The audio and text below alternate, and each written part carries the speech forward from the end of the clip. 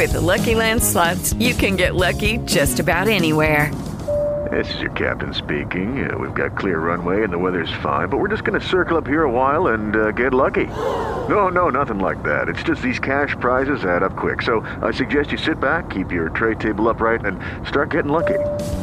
Play for free at LuckyLandSlots.com. Are you feeling lucky? No purchase necessary. Void where prohibited by law. 18 plus terms and conditions apply. See website for details. Blog Talk Radio.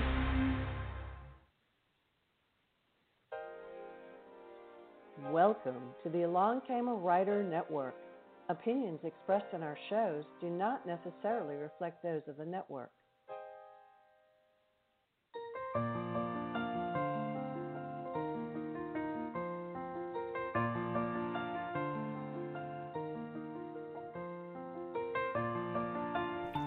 Welcome to the Along Came a Writer Show. I'm your host, Linda Kozar, hybrid author, speaker, and podcaster. You can find my books at lindakozar.com, and I'm on social media as well. My guest today is author Carolyn Miller, and she's calling all the way from another continent, Australia to be precise. So let me introduce her to you with a quick read of her bio, and we'll get started getting to know her and getting to know about her work. And we're going to talk about her new Regency Bride series. You're really going to enjoy this podcast. We're also giving away her latest book, the first book in her new Regency Bride series. It's called A Hero for Miss Hatherley. And if you want to enter this contest, you have to leave a comment on the post I made about this radio show on my Facebook page, Linda Kozar. And you can't leave an emoji to enter. An emoji just won't do. So leave a little message and your name will be entered. Carolyn Miller lives in New South Wales, Australia, with her husband and 4 children. A longtime lover of Regency romance, Miller's novels have won a number of Romance Writers of America and American Christian Fiction Writers contests. She's a member of the American Christian Fiction Writers and the Australasian Christian Writers. Learn more about her at CarolynMillerAuthor.com. Her website is fantastic. You'll love it. I also read that her agent is Tamala Hancock Murray, a wonderful agent, love her so much, and she's with the wonderful Steve Lobby Agency as well. Welcome to the show, Carolyn. Do you like to be called Carolyn or Carolyn? I'm sure people pronounce your name all sorts of ways, but I don't mind how they say it as long as they don't say Caroline. Okay. I'm an L-I-N, so that's all okay. Good. Alrighty, Carolyn. I'm safe then. I'm so glad. You are very safe. So let's talk about your latest book, A Hero for Miss Hatherley. Am I pronouncing that correctly? Yes. Okay, yes, good. You are. Yep. I'm going to read the blurb, which, if your listeners don't know, is the intriguing paragraph at the back cover of the book. A Hero for Miss Hatherley is the first book in her new Regency Brides, Daughters of Ainsley series, coming up with Kriegel Publishing. And first, I have to say that I adore the cover. I'm in love with it. It's a pretty cover, isn't it? Yes, and the upcoming ones as well. So, as Lord Ainsley's daughter, heroine Caroline Hatherley is a noble lady whose station in life has been set. Her father fully expects her to marry well, and while Carolyn loves the finer things in life, in her heart she also secretly wants something more. When she visits Devonshire and meets fossil hunting scientist Gideon Kirby, she finds she may have more questions than answers about life and faith. Will Caroline and Gideon be able to overcome the difficult circumstances that surround them? Now, her name is Caroline. Yes, she's the L-I-N-E at the end, though. Yes. She's not me. But she would have been pronounced that way, the British way, right? Yeah. Okay, so let's see. And the next books in the series are Underestimating Miss Cecilia, which releases this summer. Which month? July 23. Okay, in July. And then Misleading Miss Verity, which is coming this fall sometime. And it's okay if you don't know when it's coming. It's in November. Okay, fantastic. Yep. I know sometimes you can't remember. It's like, well, initially they told me this day. Okay, so your other books are available in print too, and we're going to talk about those. But these will be available in print, ebook, and audiobook. Well, I don't know if these ones will be available in audiobook. I hope one day they will be, but definitely print and definitely ebook of various varieties. So that's good. Yes, and it usually takes some time for that too. So we're hoping that happens. Okay, so tell us about this book. We'd love to hear. There's a lot to discover about Regency, and if you're a fan, you're a fan. And some people maybe have never read Regency. So if you wouldn't mind filling us in. Sure. Well, Regency is that time period between, I guess, 1811 and 1820, when the Prince Regent was basically in charge in place of his father, who was considered to be a little bit insane. So the Prince Regent later became, when his father died, became King George IV.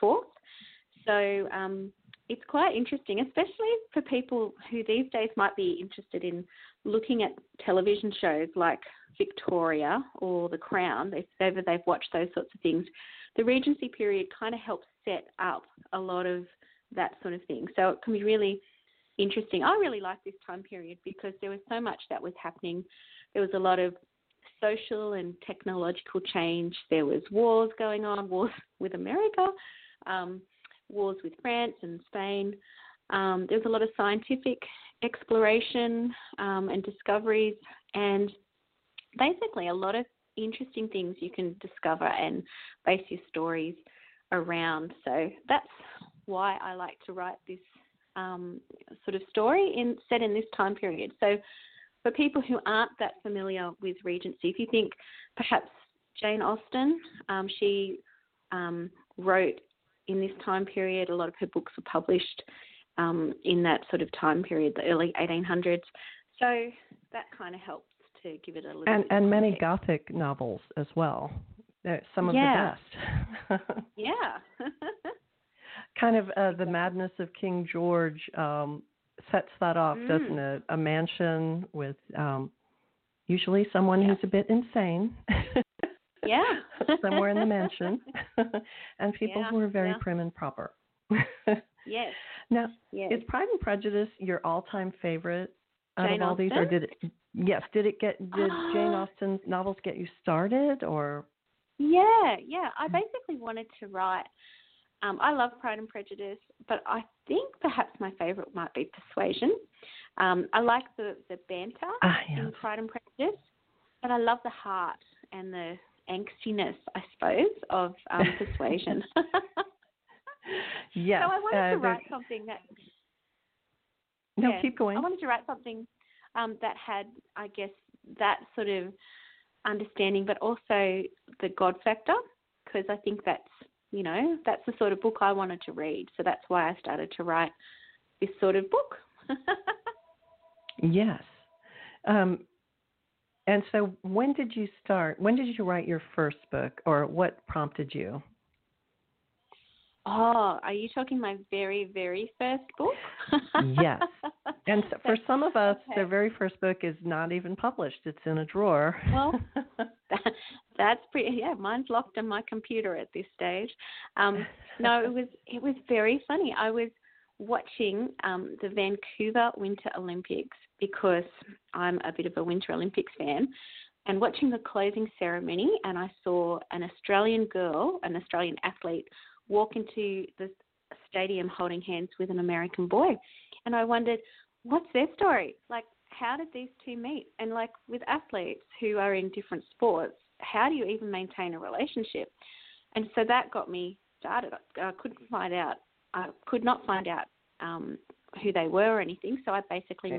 I see that we have... I see that we have a caller, and I want to welcome that caller to the show. Can you tell us your name and if you have a question you'd like to ask Carolyn? Hello, this is me. Hi. Hello? Who's this? Hi, this is Annette O'Hare. Oh, welcome to the show, Annette. I know Annette. What's your question? Hello, it's so wonderful to meet you online. And I promise I won't call you Caroline. Well, then we can be friends. Well, I've heard that it's kind of a silly question, but that in Australia, all the animals are trying to attack and kill you, and it's hard living there. Do you feel that way? No, not all of the animals. Some of the animals are very nice and sweet, and they like to give you cuddles. Those koalas are vicious, though. No, we have some wild animals, but hey, we don't have anything like bears or cougars or things like that really do eat you. Well, but you do have some insidious things in the sea, in the waters, and some different animals than we have. Yeah. Well, we do have lots of really unusual sorts of animals, so it is interesting. We have lots of lovely birds. The birds don't try and hurt you. Well, I don't want to throw you off of you're talking about your books. I hope to read your books. It sounds very interesting, and I love your covers. Oh, yes. Thank you. I hope you do enjoy them. And, if you ever come to Australia, I hope you, enjoy your time there. Thank you so much. I'd love to one day. Yeah. Oh, okay. Thanks for calling in that. And I love that question. I thought it was funny, but I love it. But for you to explain Regency camp to us, we don't have that much time. And I read on your website about Regency Kent, which is fascinating to me, and that you mentioned Georgette Heyer was known for mastering this. And if you would just kind of go through an explanation of what it is and all that. Okay, so it's basically the slang that was used in the language of Regency times of 200 years ago or so. So just as there's words and phrases used, I guess, particularly by teenagers these days that older generations may not really understand. So there was a lot of language that was used in those days, which can be a little bit of fun to try and understand from the context of the other, words and phrases used. So, yeah, if you go and check out my website, you'll see a few examples of that there. But, yeah, Georgette Heyer is amazing. She got a lot of letters and things like that, including letters from the Duke of Wellington, and actually incorporated that into her work. So I was pretty inspired by that. Well, I printed off a few of these, and are these? I mean, I don't know if you've used all of these in your books, but I thought it was funny. Like some of it, one of them is a bag of moonshine, which means a lot of nothing, right? Yeah, so just talking about nothing. But it's not moonshine like here, moonshine is corn squeezins. Yeah. But it's really like the shine of the moon. So, and then let's see, mutton-headed or buffle-headed. Isn't that just the best? Or like here we have cotton-headed ninny-muggins, which Elf says. Yeah. Let's see. A green girl, inexperienced and naive young woman. So I love this one, though. A diamond of the first water. That is just evocative. It's beautiful. Isn't it, just? Yeah. Yeah. Yeah. It really is. Okay, so your other books, I want to talk about your other titles. You have The Regency Brides, A Legacy of Grace. And in that you have The Elusive Miss Ellison, The Captivating Lady Charlotte, The Dishonorable Miss Delancey, and then The Regency Brides, The Promise of Hope, Winning Miss Winthrop, Miss Serena's Secret, and The Making of Mrs. Hale. Which one was the first book that you got published? The very first book that I even wrote as a Regency book was The Elusive Miss Ellison. So that kick-started the whole series. So. Yes. Well, okay, I have to ask you this. Does it ever get old when the book arrives, when the box of books arrive? No, and especially for me, because it has to, come all the way across the sea, and you go, oh my goodness, this was in America a little while ago, and now it's here in Australia. So yeah, I guess they exciting. couldn't mail that media. I guess that would cost quite a bit, but yeah. But it's nice, isn't it, when you get that box of books? There's just something wonderful about it. Yes. Yes. Yeah. And so, are you a plotter or a pantser when it comes to writing? I wish I was more of a plotter, but I really feel like I'm more of a pantser. I'm trying to get better. I usually have a bit of an end goal, and I'll try and, write down what I'm doing in most of my chapters. But, yeah, it tends to be a little bit, let's see what happens. Sometimes I've had stories that basically just appear in my head like a dream or something, and it's like, oh, I can easily write this down. And other times I have to just force my backside to stay in that seat until something appears. Well, I kind of do both. I've come to the conclusion that maybe the third chapter in, I kind of discover where I'm going. But in the beginning, I just let the characters take me. So that's probably what you do, kind of let your characters take you on the journey. And then you have these moments of gold, don't you, where it's just like, oh, my goodness, it's just coming together, and it's just pouring out. And other times when it's like not pouring out at all. That question that got a little bit. Well, if you're stuck, yep. Because, we're not allowed to get writer's block. That's just silly to me. I don't know why. But I think sometimes you just need a change of scenery or something. Does that work for you, or do you just sit there? Yes. No, I do try. I might go for a walk or something like that. Sometimes a bit of fresh air really helps. Sometimes I might try and work on something else, like edit something else, just to get my head into a different space, and then come back and you can sort of see it with fresh eyes and get started again. Yeah, I like to try and write my first draft and just focus on that and not be distracted by other things. But that doesn't always happen. You perfectionist, kind of tempted to fix things as you go, or do you write the first draft and then go back and rewrite, revise? Maybe I'm just a little bit too whatever, but even if I make spelling mistakes in my first draft, I like to try and fix them.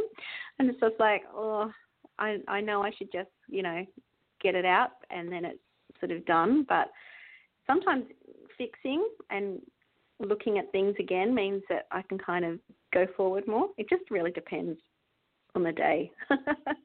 I'm like that too. I have to fix those things before I can move on. It's like a crooked painting on the wall. I can't take it. Yes. Oh, I'm glad I'm not alone. So what advice would you give to writers who are just starting out? I would say get the first draft done, because you can be filled with so much, be challenged with so much advice that you never do anything. I think also going to conferences is a really good use of time and money.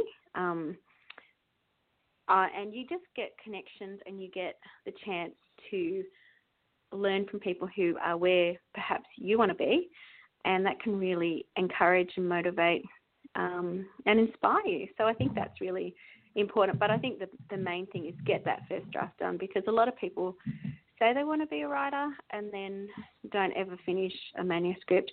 And then once you finish that first one, write another one, because as you go, you can spend a lot of time tweaking one manuscript. But I think there's a lot to be said for learning to just plain do the writing. And I think that's why I was able to publish a lot of books in a short amount of time, because I had books up my sleeve because I just kept writing. So I think that's really helpful for people. It doesn't mean you know everything, and of course I'm still learning things, but it's a bit of a process, isn't it? And, we all hope to get better. Where do your ideas come from? I saw that you did go to visit England, Yes. and I'm sure you got inspired by that. But tell us about where you get your ideas from. All sorts of places. So for my latest book, we were on the way, my family and I were on the way to church, and for some reason, the tongue twister, she sells seashells by the seashore. Have you heard of that tongue twister? You have to say that faster. You have to say that much faster. I know. Yeah. Well, I'm not going to. I can't say it either. So we were on the way to church, and I was just wondering, where did that expression come from? And so I Googled it, and it's supposed to be based on a lady called Mary Anning, who was a poor woman who lived in the early 1800s in Lyme Regis in England. Lyme Regis is where part of Persuasion is set for Jane Austen fans, and she was basically England's first fossil hunter. And so this tongue twister was based on this poor woman who basically discovered the first lot of what we now call ichthyosaurs, but they're like a dinosaur version of a dolphin. So I thought, wow, how interesting. This is the right time period. Yes. I want to write a story about a male, because female fossil hunters were really rare, but a male fossil hunter who believes in God, because that would provide some really interesting challenges in terms of his faith and all of the rest of it, and see where we go with that. So that was, the genesis of this particular story. So I get my ideas from everywhere. Well, that was cool. So I'm guessing that's the male fossil hunter in A Hero from Miss Hatherley. Okay, that's awesome. Right. Yeah. That's a great story. I love that. Well, what was the rest of your trip like? I mean, I know you had to get inspiration from other places. I mean, you always do when you visit. Oh, for sure. Well, that was my first and currently only time to England. My sister was living in London at the time, so that was perfect. I got to visit her, but it meant that I got to visit lots of places that I've used in my stories. So I went to Brighton and saw, was able to set a story, The Dishonourable Miss Delancey, there, and used the Brighton Pavilion, which the Prince Regent built, and used that as a particular story setting. That was fantastic. Went to Bath, which is where one of my books called Winning Miss Winthrop is set, and that kind of has a persuasion feel. Went to Derbyshire, which is where the next one, Miss Serena's Secret, was set. And the third one in this current series, which is set in Scotland, I was also able to visit Scotland as well. So, yeah, I got around on that trip. I had to make the most of it because going to England from Australia, it's virtually a day's worth of flying that you have to do. So you got to make the most of it. Oh, definitely. Of course, you have to go back, right? Now, would you like to? Oh, no. It's just a matter of convincing my husband of the need. So, everybody please pray. Where would you like to go next? Oh, everywhere I went it was virtually a whistle-stop tour. So, you're there, take a look, and then you move on. So it'd be great to spend some more time in some of the places I've already visited, but also to visit places like Yorkshire. I didn't go there. I'd love to go to Cornwall. I'd like to see some more of Ireland as well. We spent a long weekend there, but 3 days isn't really enough to truly appreciate all that Ireland has to offer. So, to get the immersion. Yes. What genre would you never write? Would you never feel the urge to write? What genre? Mm-hmm. Is there a genre that you would refuse to write in? I mean, we're talking about within the Christian scope. I don't think any of the sort of fantasy type, futuristic type thing, that doesn't really hold much appeal. But I do have contemporary stories. I've even written a romantic suspense story that was fun. So I've enjoyed those sorts of things. But I like it kind of grounded in reality, not really, I I mean, some would say that my Regency romances are not really grounded in reality. But, well, there are elements. Wouldn't you agree that there are elements of other genres within just about any? Because there are elements of mystery, there are elements of romance. Even in not a true mystery or romance, but elements definitely. That's right. I tried to add a bit of a gothic feel to my second story, just to give it a bit of a point of difference to the first one. And that was a lot of fun, having the big old abbey with its secret passages and things like that. That was lots of fun to do.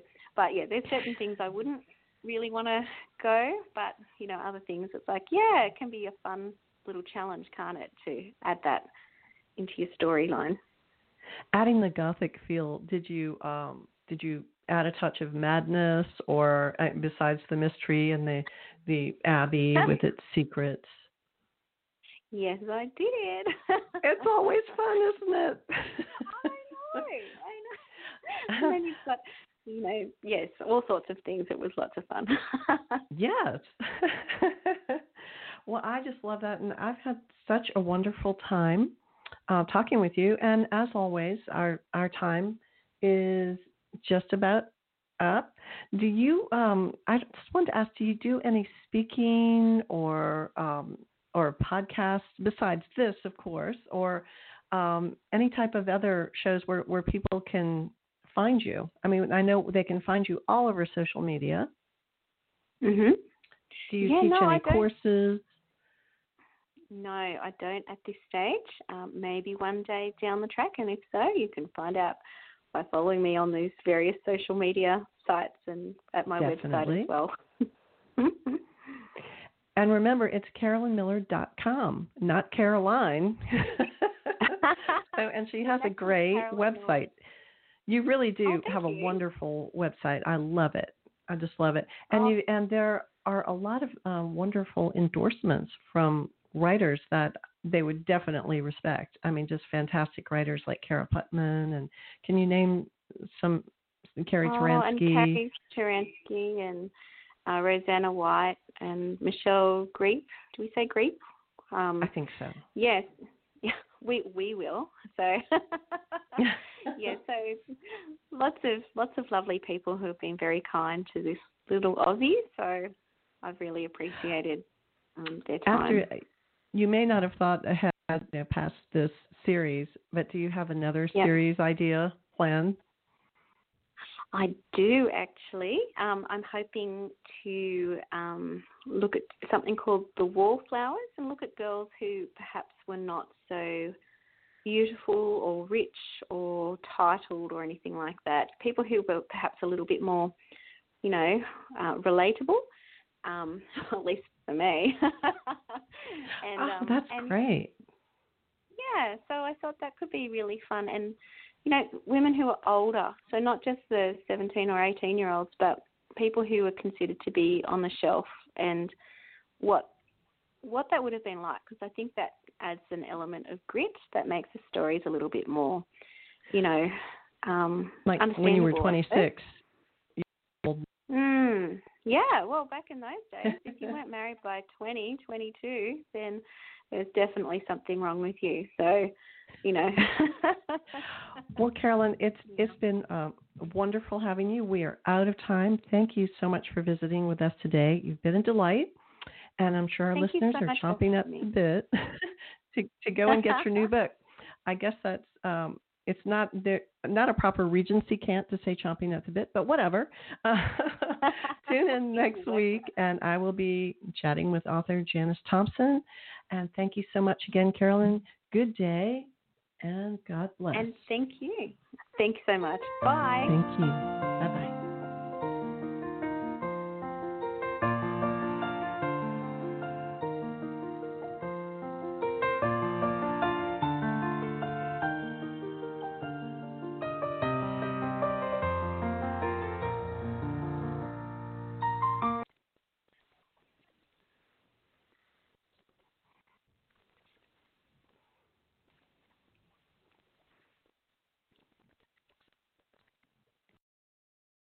Judy was boring. Hello. Then Judy discovered ChumbaCasino.com. It's my little escape. Now Judy's the life of the party. Oh, baby, mama's bringing home the bacon. Whoa, take it easy, Judy. The Chumba life is for everybody. So go to ChumbaCasino.com and play over 100 casino-style games. Join today and play for free for your chance to redeem some serious prizes. ChumbaCasino.com. No purchase necessary. Void where prohibited by law. 18+ terms and conditions apply. See website for details.